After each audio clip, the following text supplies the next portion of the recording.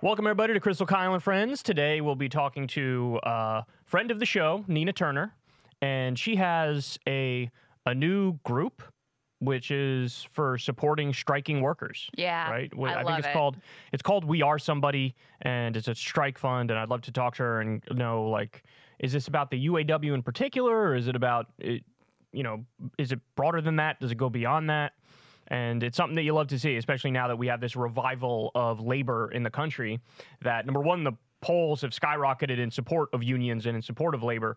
But number two, now you have some progressive heavyweights getting involved and like, I'm gonna help this out. Yeah, well, I've said this a million times. I think it's the most hopeful thing happening in American politics. I think it's potentially the most transformational thing happening in American politics. So to get someone with the weight and charisma of Nina Turner behind it is amazing. I'm excited to talk to her about it and hear her inspiration and her plans and all of that stuff. Of course. So we'll talk about that. We'll hop into the interview in a little bit. But before we do, there's a couple things to talk about. Now, left on the cutting room floor is there. Now there's all these other Republican congressmen who are giving interviews, and they're like, Matt Gaetz is sort of a pedo. Anyway, like, have you seen this? There's like interviews on CNN where people are saying this. And I knew once he started causing a big stink and once he got rid of McCarthy, basically he led the charge and was able to do it.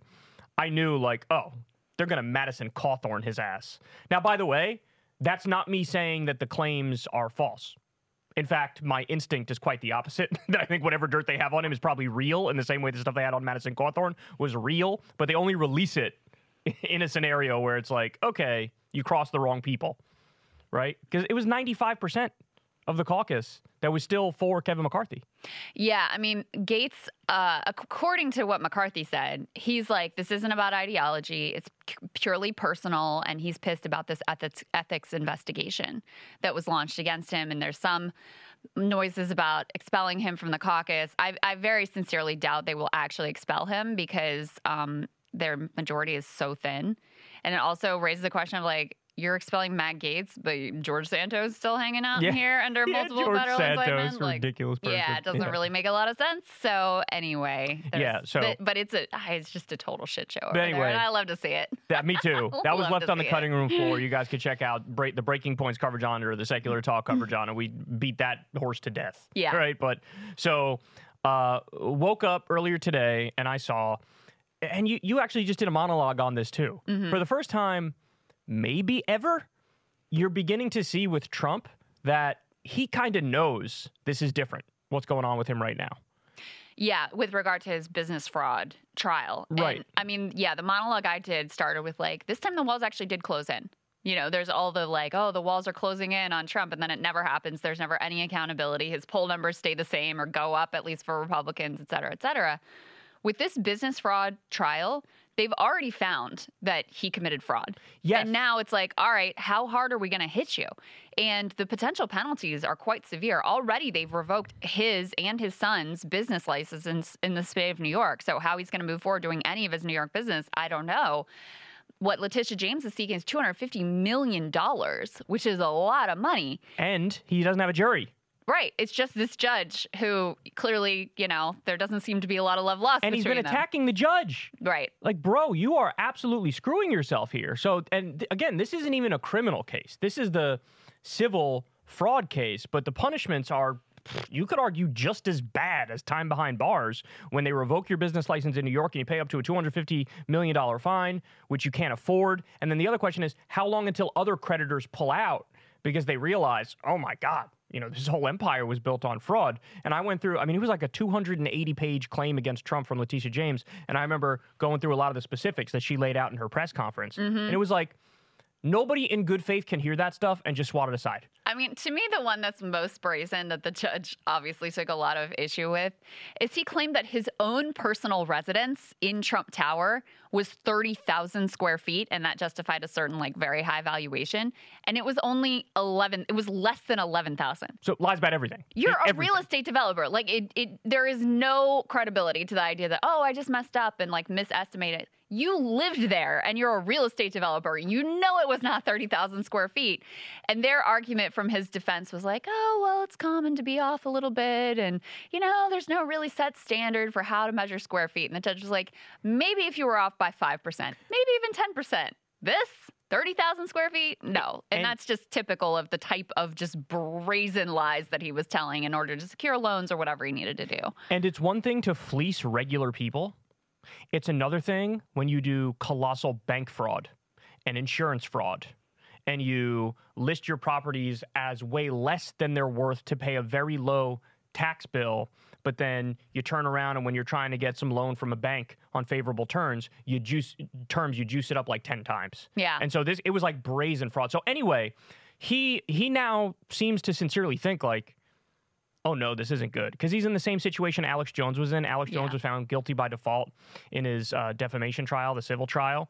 And he kept going to the court proceedings, but the court proceeding at that time was not about guilt or innocence. The court proceeding at that time was, what is your penalty going to be? You're already guilty. Now we're just determining how bad it's going to be. And he would go into the courtroom and he'd come out after and be like, they won't even let me defend myself. This is unheard of. And it's like, well, because that part already passed. It's the same thing with Trump. You're already liable for fraud. So now it's just how much are they going to pay? And I guess it's beginning to set in, or he's beginning to realize it. So he goes on Truth Social and he says, the ridiculous AG case against me in New York, brought by the racist and incompetent Peekaboo James, is being studied and mocked all over the world. Companies are fleeing it, and the highly political Trump-hating judge are destroying the image and reputation of the New York state legal system and courts. I don't even get a jury. That's your attorney's fault. All of this while murders and violent crime hit unimaginable records. This is so bad for New York. Help! The respected commercial division, where it should have been sent in the first place, must take over this SH show. So, homie put help in all caps with an exclamation point, which says to me, like, he's beginning to know that, like, there ain't going to be no wiggling out of this. And that's why he's still trying to do the thing where I know I'm losing in the legal setting.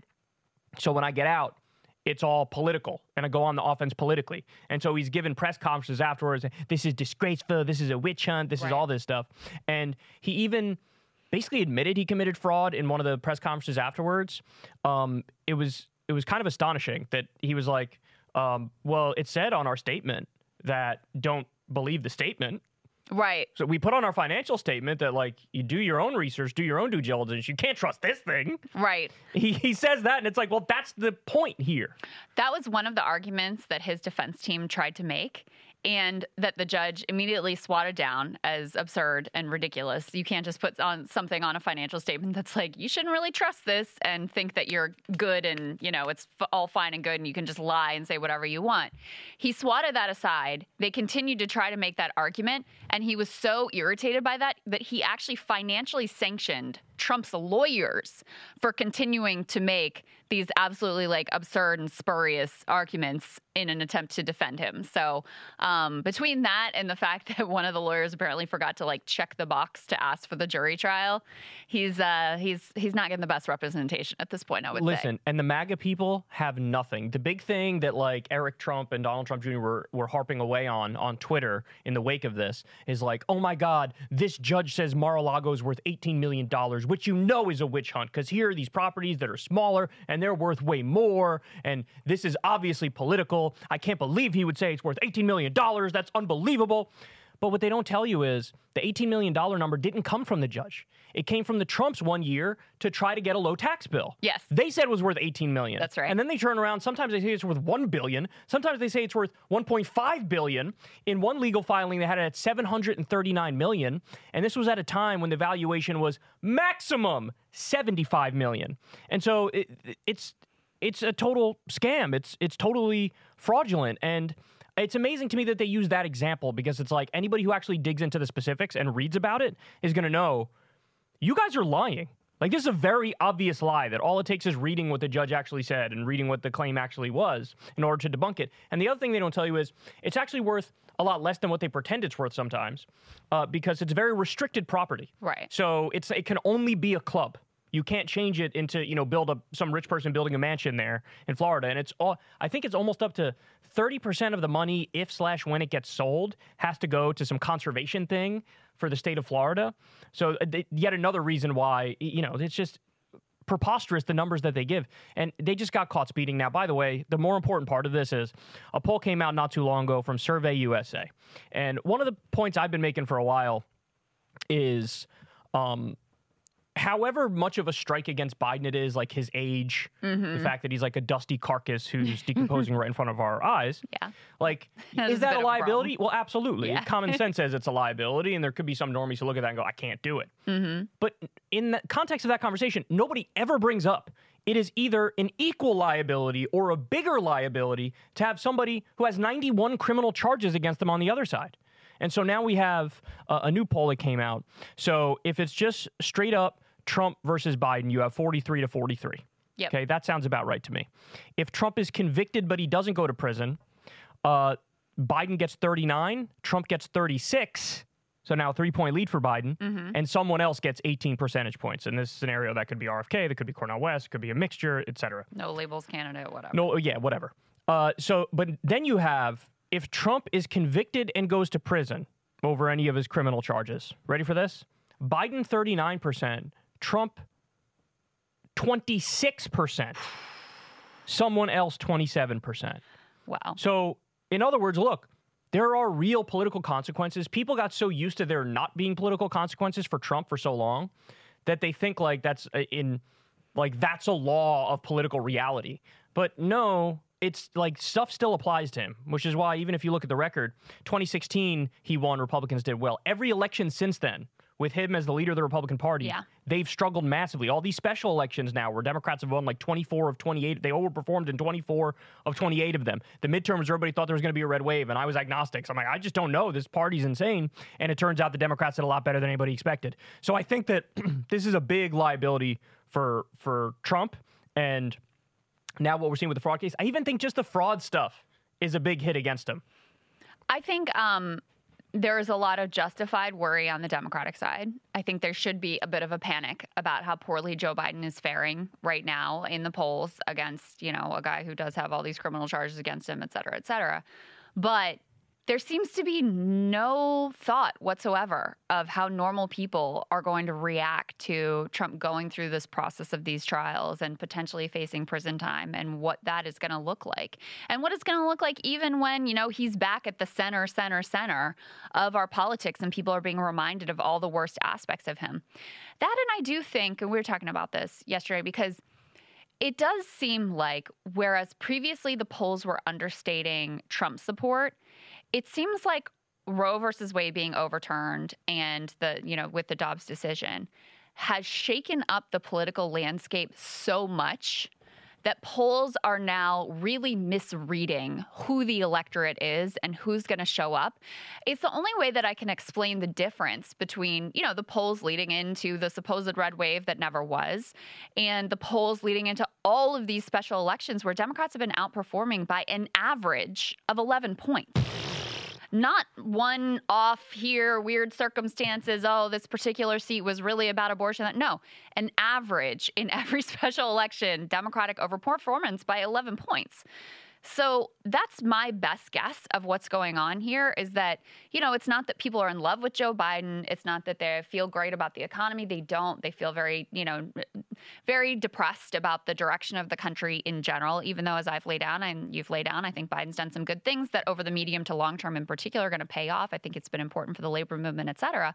But people feel depressed about where we are and where we're going. It's not that they feel great about Biden, but they look at the other side and are like, no. Well, especially now with Gates and McCarthy and everything going on with that, too. Absolutely. I mean, who can look at that and be like, yeah, these people are up to governing? Yeah. So you made a great point to me the other day that I'm going to repeat now. This really stuck with me when you told me this because I didn't know this. Macron in France had a 37% approval rating. That's a disaster, no matter who you are, right?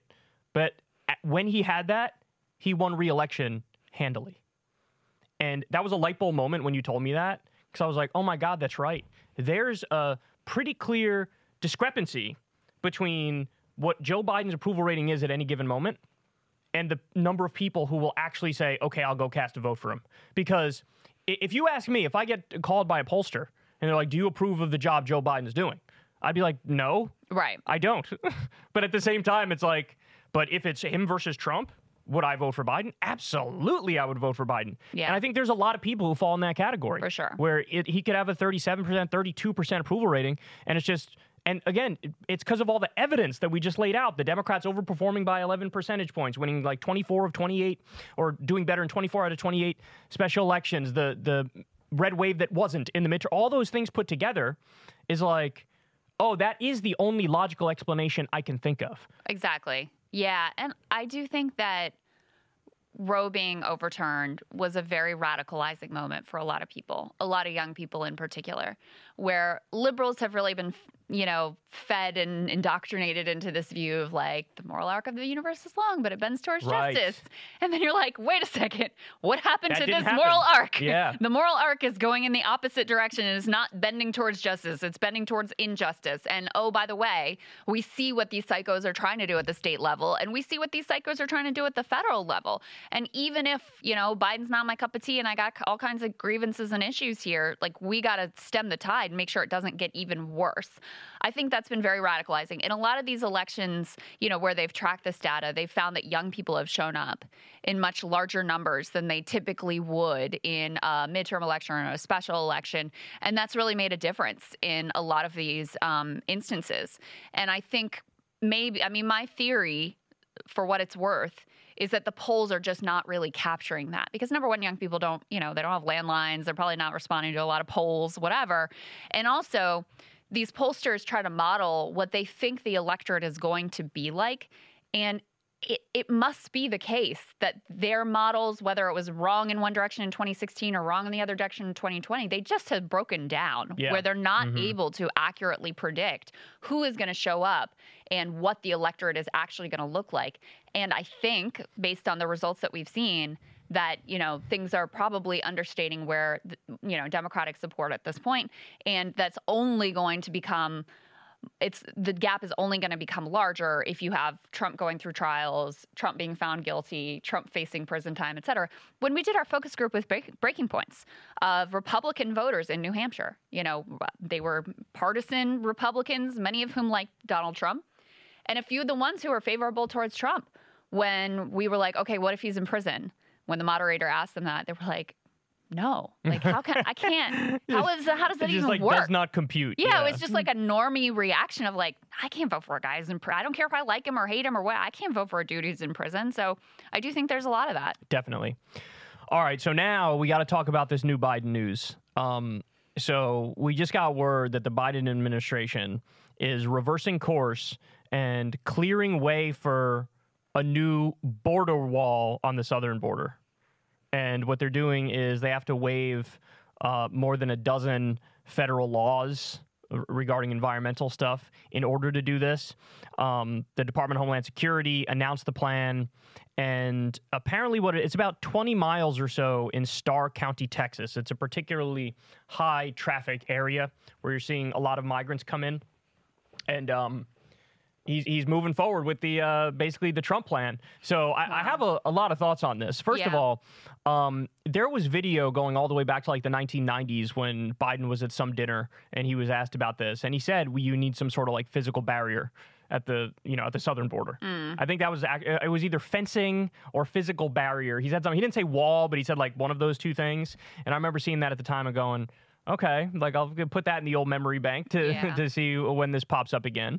And then, look, I'm actually not that surprised by this, particularly because, and I bring this up all the time, for a very long time, Biden's early time in office, he kept in place Remain in Mexico. He kept in place Title 42. So these are all like Trump-era policies to try to, Title 42 is we have a pandemic, it's a national emergency, you don't get due process, we're going to kick your ass out. Remain in Mexico was the deal that was cut with the Mexican government where it's like, you keep them there, don't let them cross the border to come here. Yeah. So in many ways, this is in the same spirit as how he's been on the border, but now you actually get a situation where they're like, we're going to build about 20 miles of a border wall. So there's so much stuff to point out. First of all, will the media bring this up and attack Biden in the same way they would attack Trump? That's one question. Yeah. I don't think they will, even though they'll spend 17 hours talking about how old Joe Biden is and making it seem like, you know what I'm saying? Like, they'll attack him, but only on the narrow areas they want to attack him. And the hypocrisy will go in both directions. And that's because it's not like Fox News is going to be like, good job, Joe, you're building the wall. That That's what we want forever. Way to go. And you kept remaining in Mexico, and you're basically doing the Trump policy. Like, they're not, it doesn't matter what, and that's why Democrats are so stupid, too. Like, Obama did the same thing. He thought if he was, quote unquote, deporter in chief, and deported more undocumented immigrants than any other president before him, then he would get credit and they'd be able to craft some. That didn't happen. And it's the same thing here. Like, for all the brutality of a lot of the Biden border policies, and usually what these barriers do is they don't really solve the problem. They just make the crossing more brutal and more deadly. And we've certainly seen that with what Texas Governor Greg Abbott has been trying to do. They don't actually solve the problem. But yeah, they think that by imposing a similar level of heartless, inhumane brutality that they're going to get credit from someone for doing it, but it's not the way that it works. Yeah, well, there's some portion of the left which is very, very comfortable going after Biden. In fact, there's some portion of the left that like literally only goes after Biden, and they do it more than go after Republicans. Yeah. I think that they'll have no problem going after him for this and pointing that out. But that's a relatively small faction. I don't think like resistance liberals, I don't think they'll necessarily go after Biden for this. Like you said, the media, I think they'll just not really talk about it that much and certainly won't attack him over it. But then, like you said, on the Republican side, and it drove me crazy when I was reading all these articles that talked about how Title 42 is still in place, Remain in Mexico is still in place, they're deporting colossal numbers of people. It drove me crazy that, like, in the same weeks, I would hear Ted Cruz say, like, open borders Biden. Like, he's opening the borders. And you have all these Republican politicians saying the same thing. And it's like you said, they're never going to, it doesn't matter what he does. If he said, I'm building a border wall on the entire border, they still wouldn't be like, well, we agree on this one.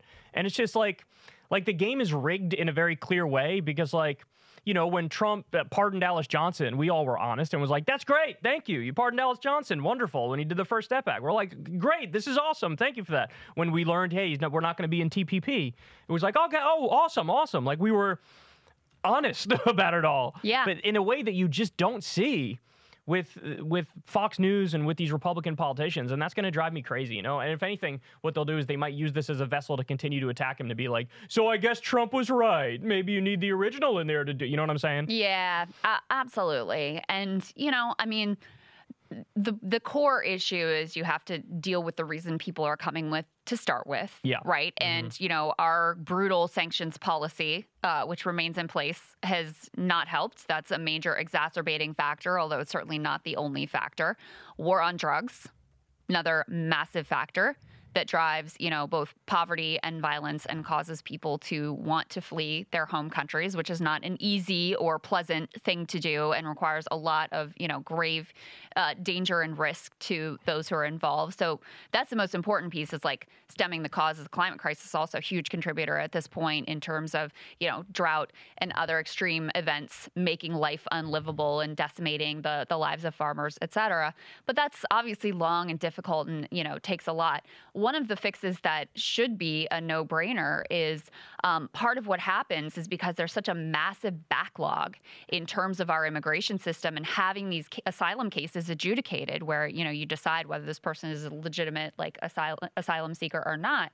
There's such a backlog because we don't have nearly enough judges. I mean, that should be something that would be a way more positive, way more humane, way more in compliance with, like, international law and our own law to surge the number of judges, try to reduce that backlog.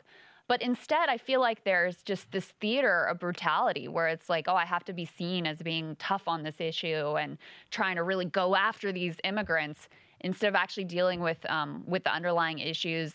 Almost no one in the media is honest about the dynamics, whether they're covering for Biden or whether they're lying about what Biden is doing, et cetera. So it's very easy to criticize what's going on at the border, which is a genuine humanitarian catastrophe. There's no doubt about it. Much more difficult for anyone to really, you know, care about solutions that are going to be reasonable and humane for the human beings who are struggling and are involved in this. Yeah. So to your point, to put the cherry on top here, what are the actual solutions? That's the question. Yeah. You just laid them out. And the war on drugs, that's super important. If you basically put the cartels out of business, there's less of a reason for people to flee from cartel violence. Yeah. So if you legalize, tax, and regulate drugs, that helps us get closer to that. end the vicious sanctions that we have against various countries to the south of us. I mean, we know for sure that Venezuela, for example, a lot of people are fleeing because of, the economy there and because of the tremendous sanctions that we've had against them for a very long time. And also our attempt to coup Venezuela, which we did under Trump, which we sort of regularly have done. If you stop doing all that, that'll also help. Send an army of judges to the southern border. We need to quadruple or quintuple the number of judges to deal with it. Expedite the process after you have all those judges in place. Have some better facilities, and then be very clear. Have a humanitarian set of rules. Hey, here's the process. If you want to try to get asylum, you're going to get a hearing. It's going to be quick, but we're going to determine if you don't meet the bar. Yes, you'll be sent back. If you do, okay, welcome. But have a very clear humanitarian set of rules that are enforced. That's the actual solution, right. But it's not sexy, right? It's really nuanced and detailed and complex, and it's not sexy. So all you're going to get is, conservatives who are build even more of a wall and do the buoys in the river with frickin' barbed wire and buzzsaws attached to it, which is what we saw not that long ago from Governor Abbott. So it's a real shame, and this plan from Biden is a lose-lose because there will be some people on the left and some liberals who attack him over it, although most of them will stay silent. And it's not like any Republicans are going to give you credit for this anyway. And just morally, as a policy, it's dumb anyway. Yeah, I agree with all of that. Okay, so now, final thing I wanted to talk with you about here, Crystal. So in the UK, they just made a pretty bold move. So Rishi, how do you pronounce this guy's name? Rishi Sunak. Sunak or Sunak? Sunak, I think. Sunak? Okay, Rishi Sunak.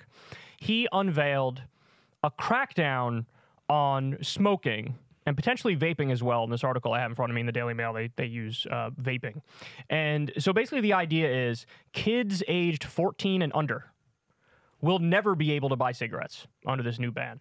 So it's almost like a phased-in ban over time, and they discriminate based on age. Mm-hmm. So here's what they say. Rishi Sunak today unveiled bold plans to stamp out the child vaping epidemic and ban kids 14 and under from ever legally being able to buy cigarettes. The proposed law will I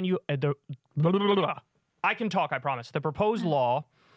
Oh, that's why there's a typo in here. It's not even my fault. It's the fault of the article. Jesus Christ. The proposed law will annually raise the age of legal purchase of tobacco from the current 18 by 1 additional year every 12 months. Okay. So you understand how that works? Yeah. Okay. It will see England follow in the footsteps of New Zealand, which last year adopted a similar policy for everyone born after 2009. Under the Prime Minister's proposed plan, the government will stick to the same age threshold.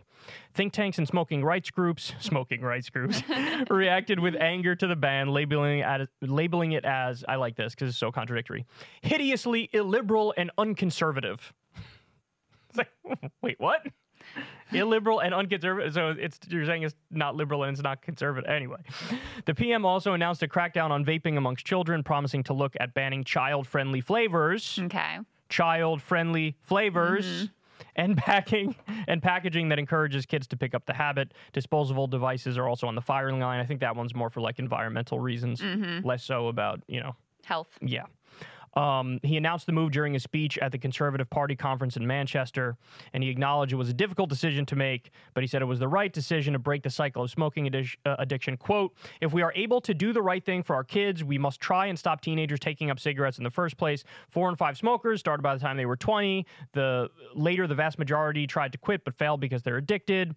I propose we raise the smoking age by 1 year every year. That means a 14-year-old today will never legally will be sold a cigarette, and their generation will grow up smoke-free. And then he goes on to point out that, hey, man, look, we get it, that it's very difficult whenever you come to a decision that, you want to restrict freedom. So I don't take this decision lightly, but nevertheless, it's the decision that I'm going to make. So he literally brought up freedom to sort of swat it aside. And then a YouGov survey last year showed 57% of Brits supported the progressive age-based ban. I think that is very different from our country. Yeah, I think we would have a really negative reaction against it. That is very different from our country. Yeah. So let me just ask you up, what are your thoughts on it? I mean, listen, I think drugs should be legalized. So obviously, I think a complete ban on cigarettes or vaping or whatever is way too far. I mean, I think adults should be able to make decisions for themselves. I don't think they should be manipulated. Like, I'm fine with, bans on advertising, especially advertising to kids. I'm more open to some of the flavor thing. I think we've had debates about that before. I'm more open to some of those things, but just an outright ban, no. Of course, I don't support that. Yeah, I agree with you. There actually is a middle ground. It's not so black and white. You know what I mean? And the middle ground is, like you pointed out, okay, you're banned from doing ads on TV. Right.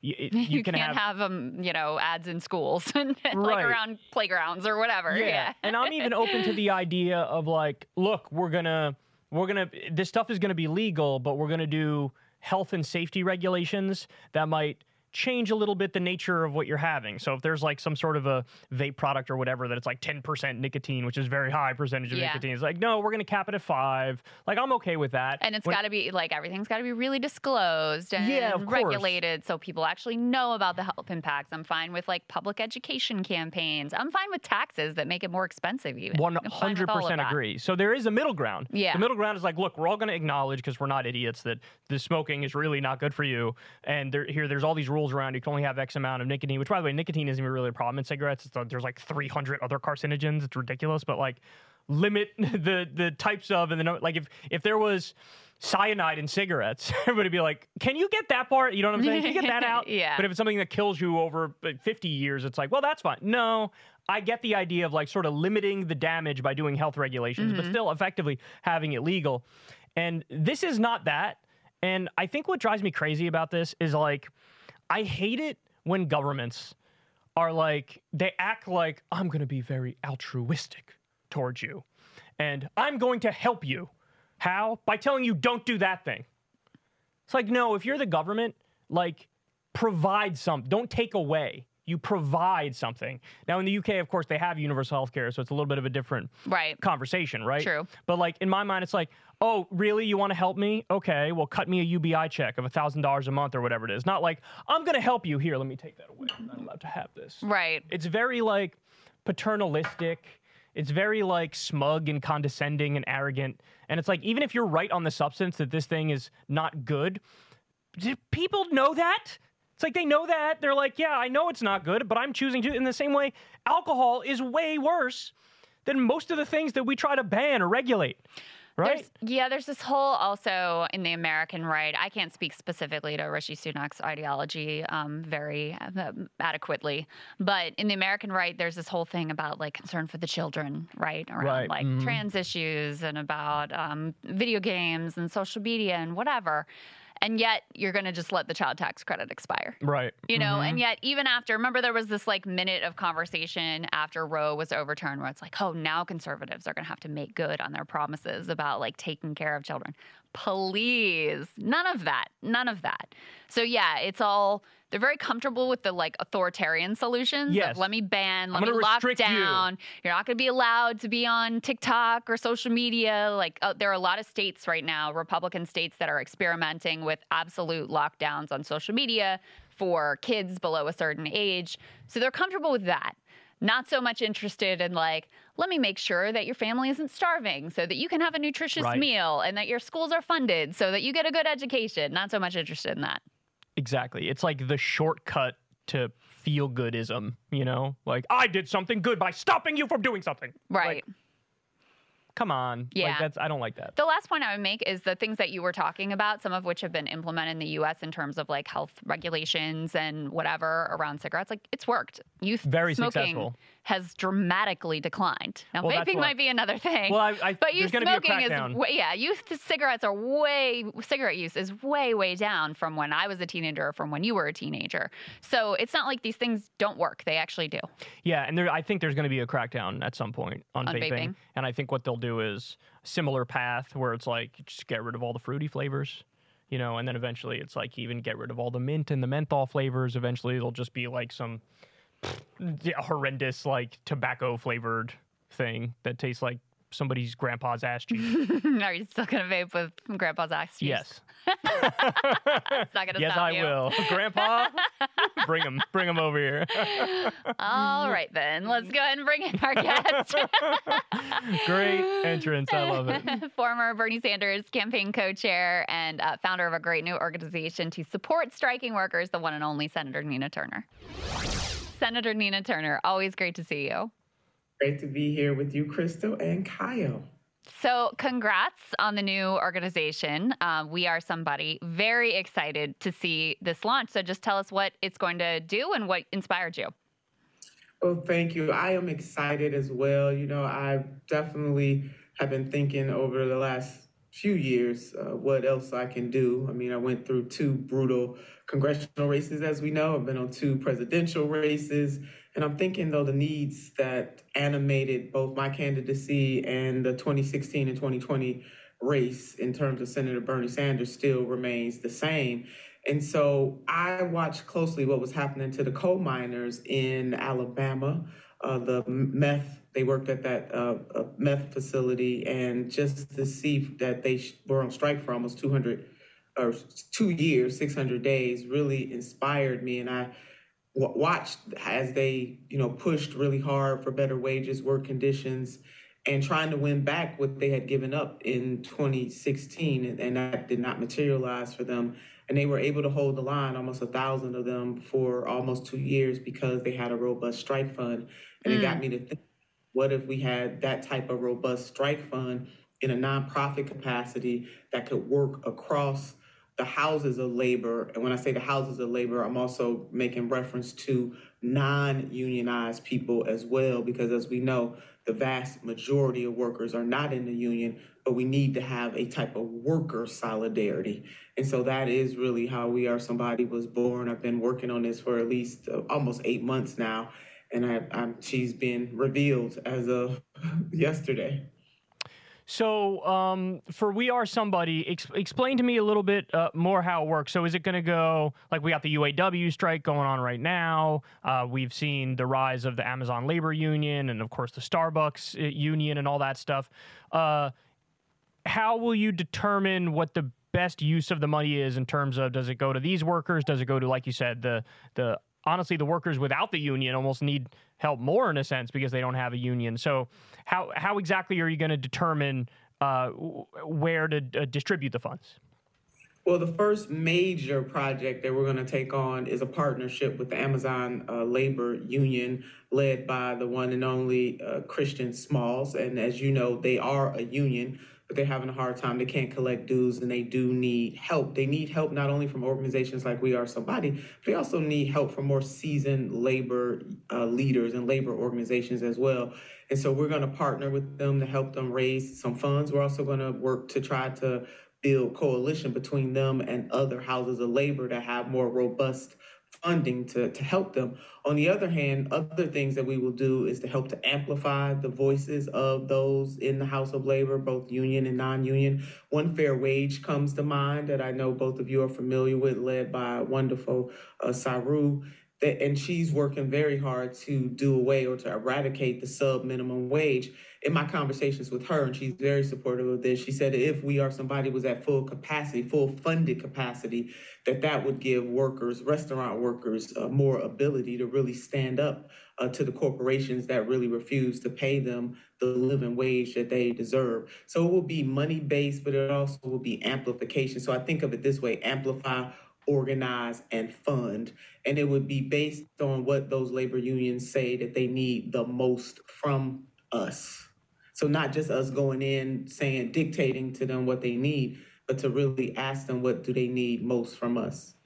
I love the idea that you're not only backing up union workers, but that you'll be allied to all of labor. And as Kyle said, in a lot of ways, those non-union workers need the most support. And a lot of industries like restaurant workers have been historically very difficult to unionize, not only because of the tactics of the bosses, but just the nature of labor law in this country that you have to go shop by shop. And it's sort of a Herculean effort.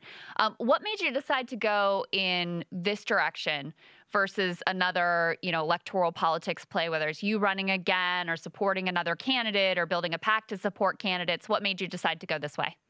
Well, thank you for that question, Crystal. And not that my running again is still very much on the table, but for now, I feel like my skill set and my cachet can be best used in this space. And it is because we need some material conditions changed in real time. There are multiple organizations out there helping candidates, and I thank God for them because I was one of those candidates that they have helped along the way. But if we simply wait for great candidates to be elected, we're going to be waiting for a very long time, as we can see what is happening in the Congressional Progressive Caucus right now, who I consider just a gentler version of the neoliberal caucus. But I digress. You didn't ask me that. I want this move, not just people identify as the progressives. I want working class people. I want people of this country to see that the power is in their hands. And one of the best ways to do that is to pick issues and causes where we collectively control the win versus waiting on some elected official or group of elected officials to control the win. And that's very hard to do because unless you have a Congress that's willing to cooperate or a legislature willing to cooperate or an executive that is willing to push it, it is hard. So other groups are working in those spaces, and God bless them, and there may be some cross-pollination there. But I think in this resurgence of the labor movement, broadly speaking, is the space where we can bring the most people together, regardless of political ideology, and we can get real-time wins. I've never seen, in my lifetime certainly, I've never seen anything like this with the resurgence of labor. And when I look at, for example, how Shawn Fain is leading the UAW and the fact that he's making these demands, hey, we want a 4-day work week, we want a 46% pay increase. And he was asked, like, oh, would you compromise and take 30? And he was like, no. And I was like, and he's got, he's going on CNBC and CNN, and he is not holding back even a little bit. Do you feel like the times have now officially changed, at least insofar as, previous union leadership was somewhat in board with management and wasn't aggressive and wasn't militant? Is it your sense that now, with seeing, some movement in the direction of more militant leaders, that this trend is going to continue and it's going to snowball and we're going to have a labor movement that has more teeth than we've seen in our lifetimes? Cal, that is my hope and my prayer. Absolutely. And I don't know, President Fain might not know this, but he is one of my many spirit animals. Let me tell you. I can't wait. And I have not met him in person right now, but let me just go ahead and say it right here. Hey, cannot wait to be side by side with him. Too many labor leaders roll over real quick. And I like the way that President Shawn Fain made it clear. We're not endorsing anybody. And you got to pick a side. You got to tell me whose side you are on. Either you're on the billionaire side or you're on the side of the people, but you can't be on both. And I'm thinking, is that me talking? I heard myself. I've been that you have to pick a side. And one of my dear friends, she has this saying, she said, pick a side or step aside. And that really is what President Shawn Fain, and I think his courage on full display with the backing of his members, because he's not doing this by himself. He has the full force and weight of his members, is really showing other labor leaders how it can be done. We got to stop capitulating on things of significant moral importance. And it is morally important that workers in this country across the spectrum make a living wage.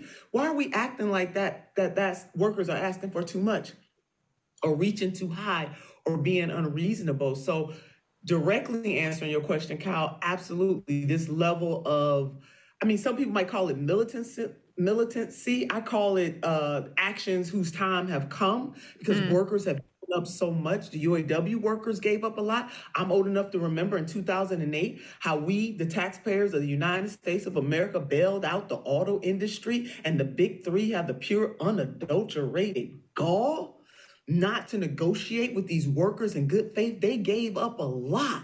And now it's time for these corporations who are making record profits to do the same. They're not even being asked to give up anything if we look at it.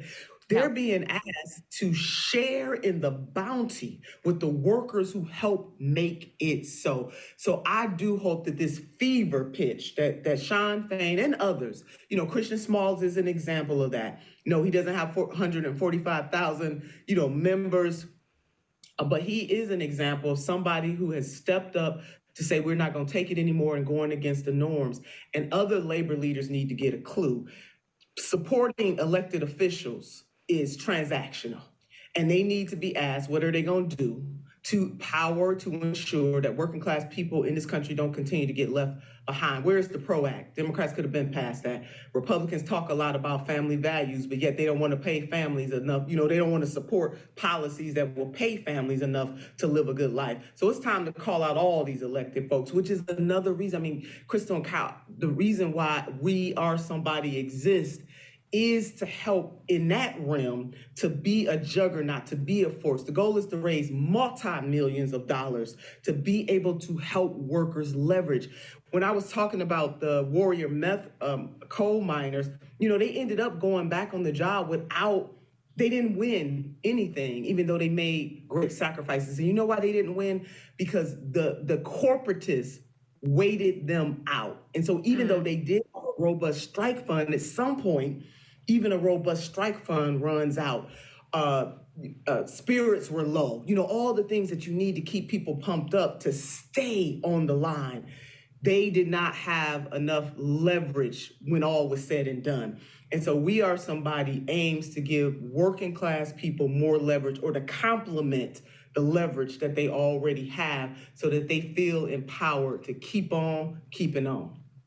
Why do you think that we are seeing this moment in labor where, it's not just Shawn Fain and UAW, you had the actors, you had the writers, you had the UPS workers, and you had Kaiser Permanente. That's just happening right now. Largest healthcare strike in U.S. history happening right now. It looks like the culinary workers in Vegas may be heading out on strike. You have all of these grassroots organizing drives, new unionization. I mean, let's be clear, there's still a very long way to go. These are just like the nascent, exciting sparks that we're seeing. But why now? Why do you think that this is coming at this moment?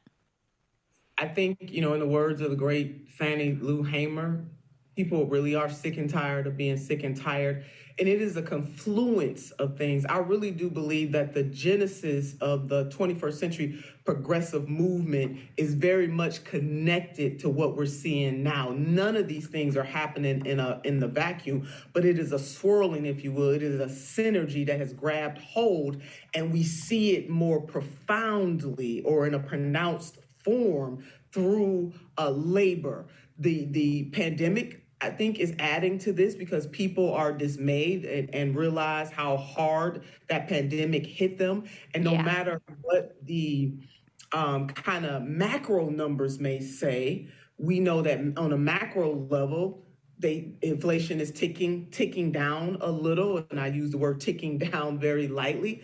We know they say that the numbers show that unemployment has gone down. But what does that mean to Big Mama and to Big Papa and hoods all over this country, whether they're rural, urban, or suburban hoods? It doesn't mean a lot to them, because their material conditions have gone unchanged. They are still being strangled by an economy that does not work for them. They constantly have to work more than one job. In my grandparents' era, and probably maybe in my parents' era to some extent, having a side hustle was just that. It was really extra money. Now you got to have a full-time job and about 4 or 5 side hustles just to make ends meet. That is not how it should work. And I want the American people, no matter where they fall on the spectrum of workers, because some workers, some of us are in 6 figures, some are in the middle, some are at the bottom of that. But when all is said and done, we are only one major incident away from being totally equal. We are closer to people who are homeless than we are to any multimillionaire or people in the billionaire class. And so we have to see ourselves in each other, whether it's a UAW worker, whether it's nurses or doctors or teachers, whether it's miners, you name it, we are together. And so this resurgence is because the pressure that has been brought to bear on everyday people in this country is peaking to the top. And so we're seeing that be displayed, like the dismay being displayed through labor action. Yeah, as Crystal likes to point out, during COVID, we had an expansion of the social safety net where, you had extended unemployment insurance, you had the child tax credit, you had the earned income tax credit, you had all these things which were like a temporary measure during the pandemic that actually made it so that, and if you look at the data, it's astonishing, like child poverty, for example, was reduced by nearly half as a result of the measures that they took. And so people at the bottom rung of the ladder were like, I'm doing better than I have been in a long time. And then Biden's biggest mistake, and along with Joe Manchin and Kyrsten Sinema and the rest of them, is they let those sunset and they didn't re-up them at all. And so overnight, we saw an increase in that child poverty rate of nearly 50%. And so to your point, Nina, yeah, you see this macro stuff where it's like, well, hey, inflation is coming down and the unemployment rate is very low. But you pair that with, 70 or 80% of Americans basically living paycheck to paycheck and being unable to afford an emergency. And you pair that with this social safety net effectively being gutted in a way that leaves people worse off now than they were before. I mean, you only have 30-something% of Americans saying, I think the economy is good. And maybe that is one of the things, and I'd be curious to get your thoughts on this. Maybe that's one of the things that is leading workers to say, like, hey, nobody's going to come save us but us, and so we got to collectively bargain. We got to organize so that we can have more sway in the negotiation in the room. That's it, Kyle. I've made this, this statement that the politicians are not coming to save workers. Workers are going to have to save themselves. And just listening to you frame this just made me think about, and I think President FDR said these words in one of his states of the unions in the 40s, but don't hold me to that. But this is definitely FDR. And he made it clear that men of necessity, I think he said necessitous men, are not free. Now, our 21st century version of that would be necessitous people are not free. I mean, he was using men in a very global way.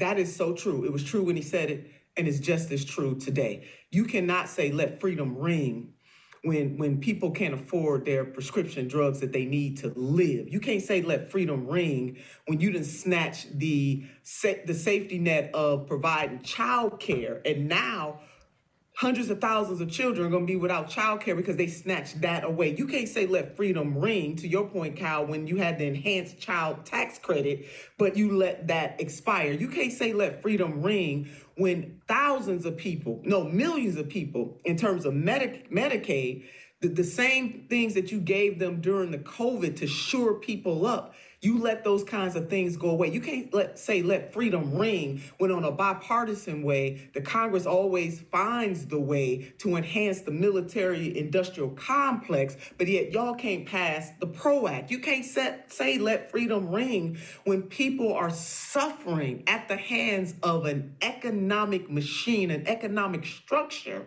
that is immoral on its face. You can't say you're going to let freedom ring when they know good and well that the rules of the game as they have set them can be reset, that none of this stuff is finite, it can be changed, but yet you refuse to change it. So the level of hypocrisy that is, so thick, you can cut it.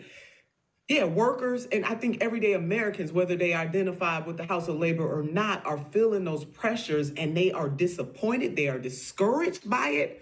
And it is immoral. I'm putting it there. I know sometimes in politics, people don't like to talk about what's moral and what's immoral.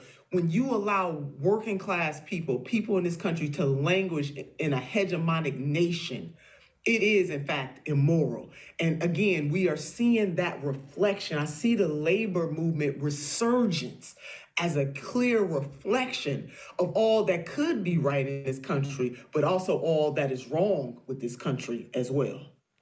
My theory of part of why you're having this resurgence right now is directly because of the experience of the pandemic. I mean, you had all this rhetoric about, oh, these workers are essential and we need them and they're so important. And on the other hand, you saw bosses like literally willing to let people die for profit, or unceremoniously kick people out of their jobs, in spite of the rhetoric about them being essential and so important, et cetera, et cetera. They weren't getting pay raises. They weren't getting the safety precautions they need. That was part of what led Christian Smalls to become the radical that he became. And so I do think it comes directly out of that experience. And that's part of why you see overwhelming numbers that we've never seen in our life in favor of unions. Remember back in 2010, there's that whole moment with like Scott Walker, and there was all of this, the beating heart of the Republican Party was anti-union energy. And that wasn't just from the top, that was the way the base felt about it too. Now you have a majority of Republicans who are siding with United Auto Workers, majorities who are in favor of unions who think that they're beneficial for the economy. What do you make of that shift in terms of the just like overwhelming bipartisan support now for labor rights? Again, an idea whose time has come. I mean, when you are suffering, at some point you got to make a decision. Are you going to continue to languish in this suffering, or are you going to call it what it is? And that is why this labor solidarity, to your point about this bipartisanship among workers, is the best way to go. Because no matter if, whether it's UAW worker, Amazon workers, nurses, teachers, everybody doesn't rock the same way politically. So you're going to have Clintonites working with Bidenites, working with Sanderites, working with Obamaites. I mean, you name it, all the folks, Trumpites, all of those.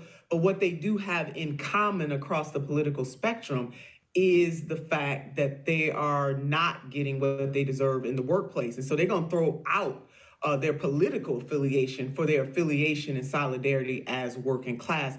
Yeah. This is a prime example and a prime opportunity, Crystal, to really bring people together based on what they have in common. And it is indeed a beautiful thing. And so how can we catapult this moment into something that is much more lasting and much deeper, in that we will continue to have solidarity on the things that matter absolutely the most, and people's livelihoods matter absolutely the most, and be willing to put political ideology aside.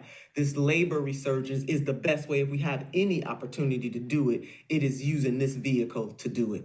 Well, that leads actually to my next question, which is I think I get annoying to people by how obsessed with the labor movement is I am, and how much I focus on it and think these, small incremental changes like really could mean something.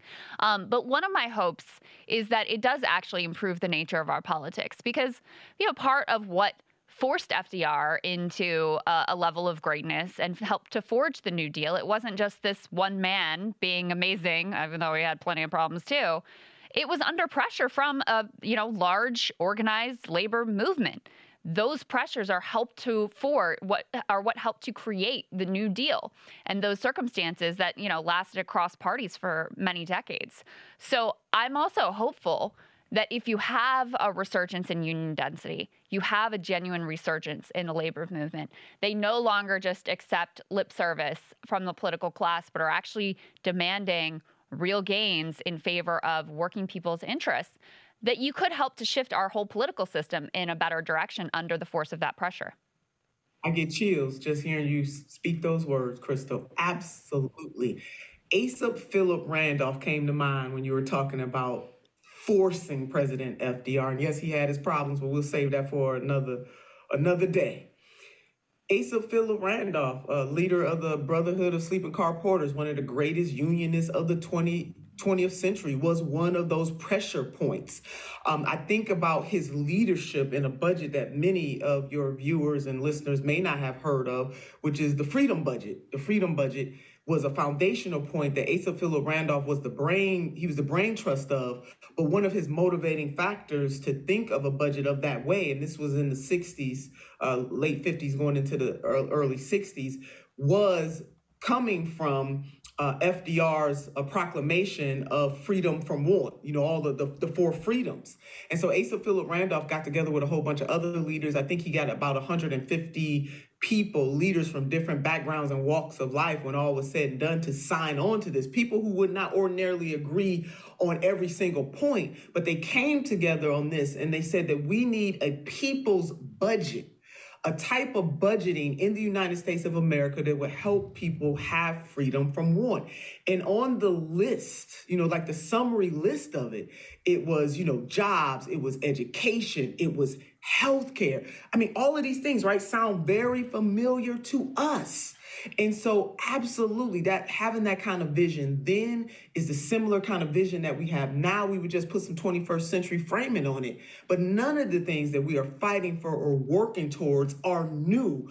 all of these things are connected to both people who are still walking the face of this earth. Because a lot of times when we talk about the past, we think that there are not people still here who actually were part of the so-called past. There's not really much in the past. And then people who have gone on to this ancestral plane, they have been fighting for this kind of liberation, the ability for people to live a good life for a very long time. So, Crystal, yeah, I'm hoping that is what happens for a long time, a long term. And yeah, we are somebody who's going to continue to be on the front lines of that fight.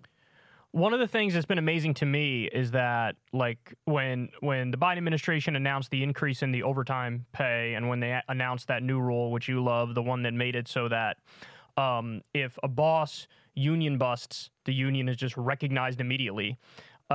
You had all like the resistance liberal types, the Biden supporters were like, yes, this is great, which I was like, whoa, these are people who would have been defending Bill Clinton 7 minutes ago, or would have been defending Barack Obama. And it's like, this is different from that. So for them to go along with it, I was like, good. But then the other thing is, Ben Shapiro did a segment on the UAW and the strike, and you were going through the comment section. And Ben Shapiro's own viewers, who are not at all liberal, not at all leftist, they're significantly to the right. His own viewers were going after him because he was dumping on the UAW, and they were like, no, this is absolutely necessary, and it's about time these workers got what they were owed. And One of the comments was literally, I'd love to see you get so upset about executive pay as you do this auto worker pay. Yeah, and these are nobody's liberals or leftists. These are like right-wingers. And so that fact, makes me happy. I mean, also with the fact that, Trump was lying and he put on a show. He pretended like he was going to talk to union workers. They actually weren't union workers at all. They had these, union workers for Trump signs that weren't union made. It was all very mirror world, insane, weird. But the fact that he felt like I have to try to go pander to workers, as Biden walked the picket line, Marianne Williamson walked the picket line, Cornel West walked the picket line. Tomorrow you're going to a UAW shop. Like, to me, that said, this political reality has shifted massively. Because like you said, back when Obama was in office, it felt like it was the opposite. Like, union workers, it's like they want to be lazy and just get paid for nothing. And now everybody realizes, like, no, we need unions. We need them. Think about Biden was a very conservative, obviously, senator. And Obama was president during that era of what was going on in Wisconsin, whatever. Activists really wanted him to come in and take a side, and he wouldn't do it. He'd have nothing to do with it.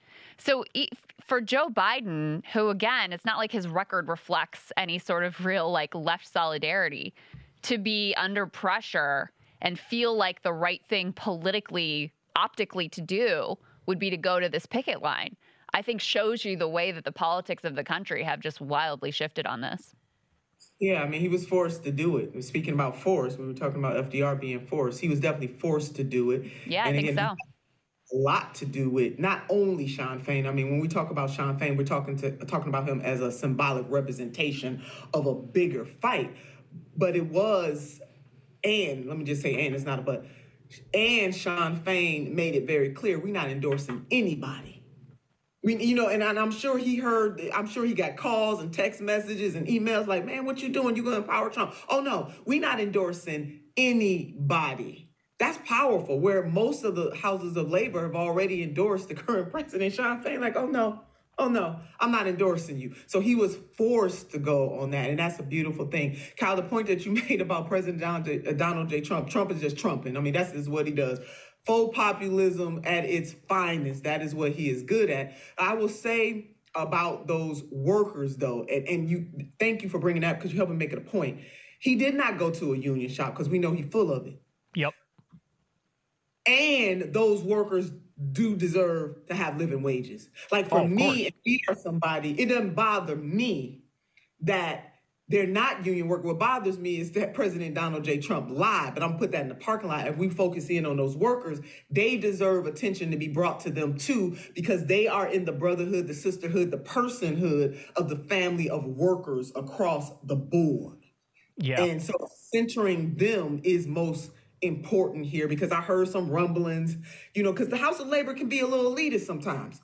And so we are somebody again, aims to be that bridge and not only amplifying the stories and the voices of workers who are on the front lines of strikes, but also amplifying and lifting the voices of workers across the board.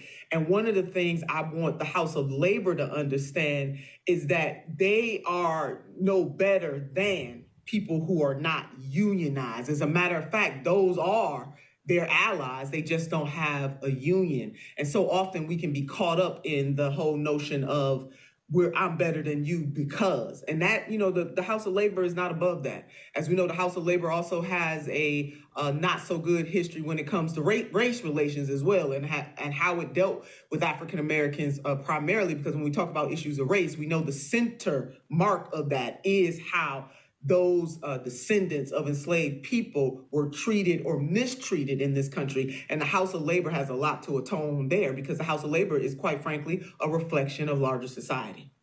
Yeah, no, there's no doubt about it. I mean, with the auto workers, part of what is so powerful about what they're doing is obviously, their focus is on their jobs, their livelihoods, their wages, their cost of living increases, work week, life balance, all that stuff.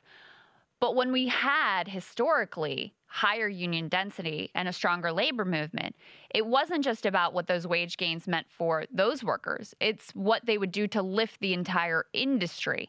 And I think especially in the auto industry, there's a lot of opportunity for that. The gentleman we spoke with today on Breaking Points, who's a 40-year UAW member, he was very focused on, this is about the American working class. It's not just about us. This is a fight for everyone to lift the floor for absolutely everybody, because if you're a Tesla worker. That's why Elon was flipping out over this. If you're a Tesla worker. Because he's like, now my workers are going to demand more. Yeah, of course. Yeah. And you're seeing, and he actually had to give them a raise recently. Really? And Amazon was forced to give a raise recently because of some of this union organizing that's going on. So it ends up not just being about, the workers who are in a union shop. At its finest, when it's powerful, the union movement really lifts boats all across the country in all industries. That is the legacy of it. And that was one of the examples I was going to give. So thanks for being in my head. Yeah, Tesla didn't want none of that. They did not want none of that. So they tried to preempt it by giving raises. And so it behooves us all to see the benefit of workers or workers in labor unions. When they rise up, everybody rises up. And it also made me think of, Chris, when you talked about 2010, 2011, you remember, and I'm sure Kyle does too, in Ohio, we were beaten back a right to work, and had to put a referendum on the ballot to undo what Republicans did. And Big Ed Schultz, God rest his soul, was on the front lines on that, as were many of others, but giving voice, helping to give or amplify the voices of working people. And I was in the Ohio Senate at that time. And to have a Republican majority do what they did, but then also in Ohio, unlike Wisconsin, to be able to have the ability to put it on the ballot, and what it took to win by over 60% to slap the Republican-controlled legislature at the time. It's still Republican control. What am I talking about? But to slap down the Republican-controlled legislature and let them know, oh, no, you overreaching here by over 60%. Well, guess what? That took non-union households to buy into that and to see themselves in solidarity as working class people. So we did it there. We see this happening time and time again. Again, it is the bright light to solidarity in this country. I really do believe it. And again, is another Asa Philip Randolph, because he's speaking to me right now when he said freedom is not given, it is won. And that is what we're having time and time again, these workers showing that they can win when they stick together. Speaking of solidarity, I'm reminded of the Bill Maher and Drew Barrymore thing, where they announced they were going to come back without their writers, and then everybody on the planet was like, screw you, and then they had to back off as a result of it. And you told me this before, but Drew Barrymore's writers, now that the strike is over, they were like, we're not coming to work for you now. We're gone. We're moving on. We're gone. And I thought that was amazing, because it really shows like the power of solidarity and unity. Yeah. That you could even this smuggest man on the planet, Bill Maher, had to be like, all right, I back down. This was some like internet cancel culture I could get behind. Yeah, let's shame these people for what they're doing, crossing the picket line. So, Nina, this is my last question for you. So, Cenk Uygur recently came on Breaking Points, and he basically, he didn't say he's running for president, but he almost said he's running for president. He like strongly implied it. Oh, I'm looking at staffing up type stuff or whatever. And then I know you have been teasing a big announcement for a while. Now we know We Are Somebody. It's a phenomenal strike fund. Everybody definitely check that out.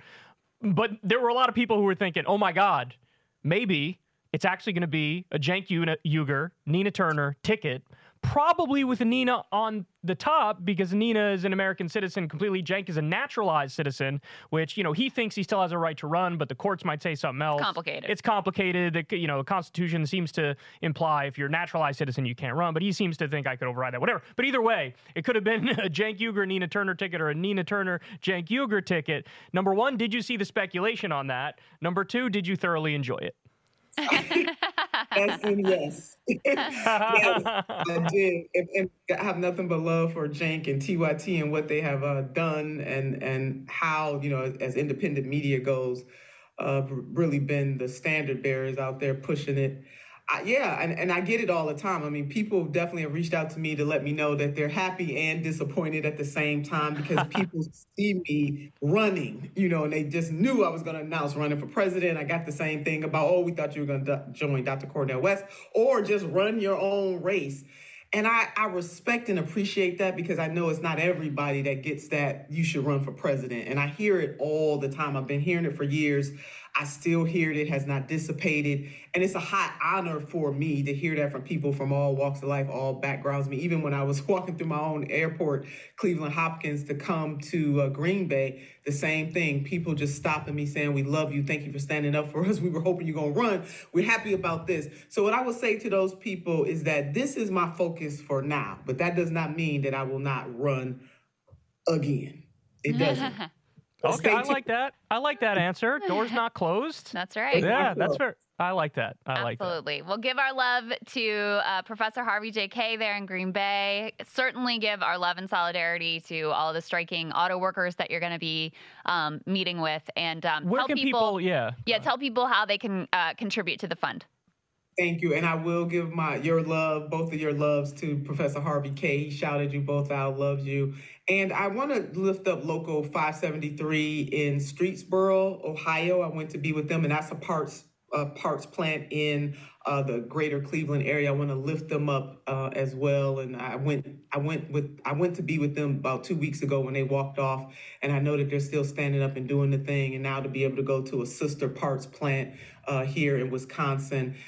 People can find us, so they should go to wearesomebody.org if you want to find out more about the organization, if you want to find out how you can help. Again, the goal is to build a robust strike fund to help workers. We're calling it a strike fund, but it can also go to help and complement other workers who may not necessarily be unionized. Again, one of our first major projects, we'll be working with Amazon Labor Union with the one and only Christian Smalls.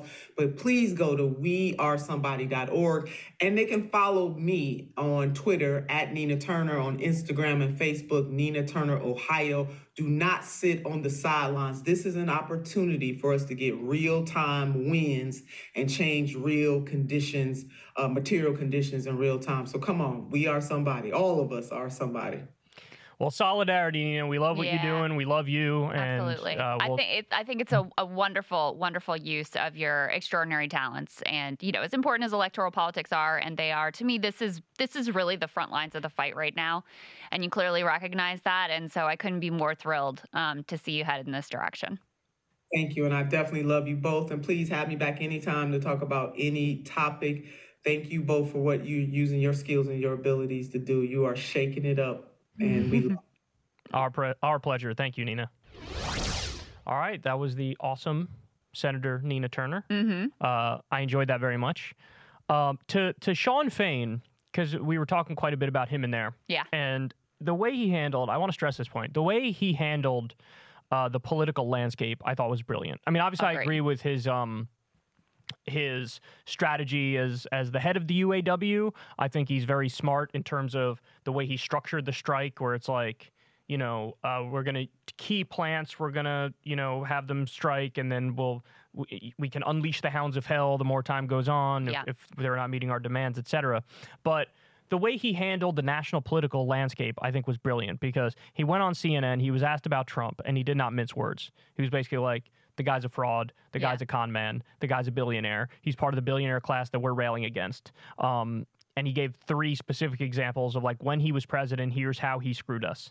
Here's how it was unacceptable. So, no, I'm not going to meet him because there's nothing to talk about. He's not on my side. They had a strike at GM, I believe, in 2019. That's and he's like, where were you then? Exactly. And his tax bill incentivized outsourcing. There was a net outsourcing of 200,000 manufacturing jobs when he was president. The Lordstown plant shut down. A number of other plants shut down. So he was very clear, not that guy. But then when it comes to Biden, his contention is, I have specific demands of you that you need to meet before I endorse you. Right. And it's specific. Like you said, as part of the Inflation Reduction Act, they had some stuff in there about subsidies for green and renewable technology and the electric cars, and there's stuff in the IRA about how they have to be high-paying jobs, but the union wanted it to be union jobs. They didn't put union jobs. And there's not much in terms of high-wage jobs. So they're like sort of mildly incentivized for some of the credits to have the jobs be well-paying. But yeah, I mean, they're facing the future of their industry, and the future is electric vehicles.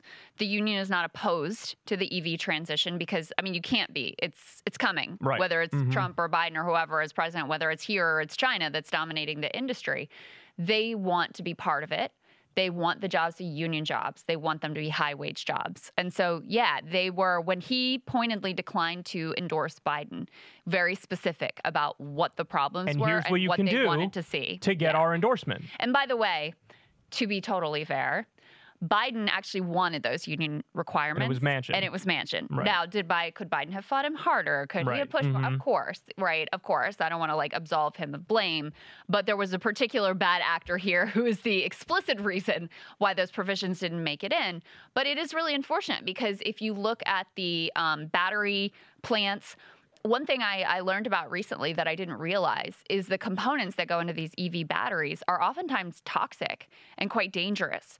So it's not just about the wage standards, it's also the safety standards. There was a battery plant, I believe in Lordstown, where they had a toxic spill that endangered the health of all these workers.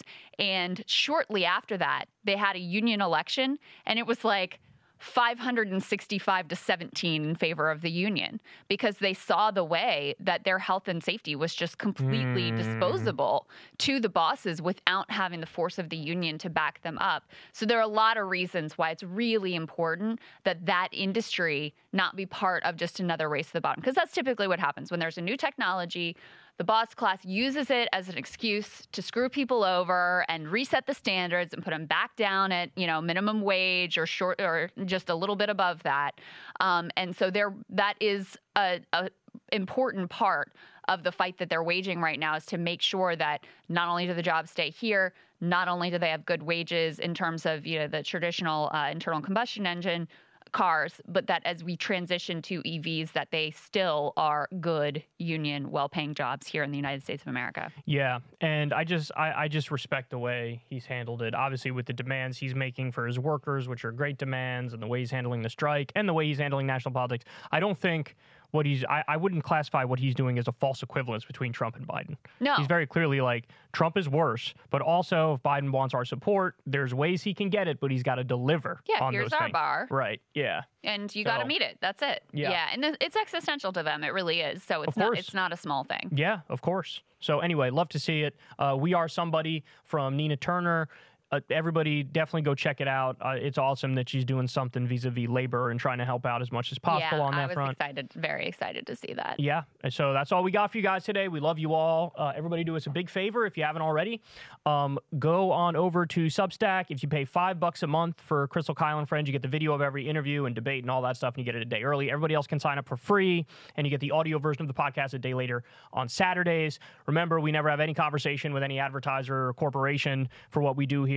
This show is 100% funded through small dollar donations, so please consider helping us out. And that's all we got for you guys. We love you very much, and we'll talk to you soon.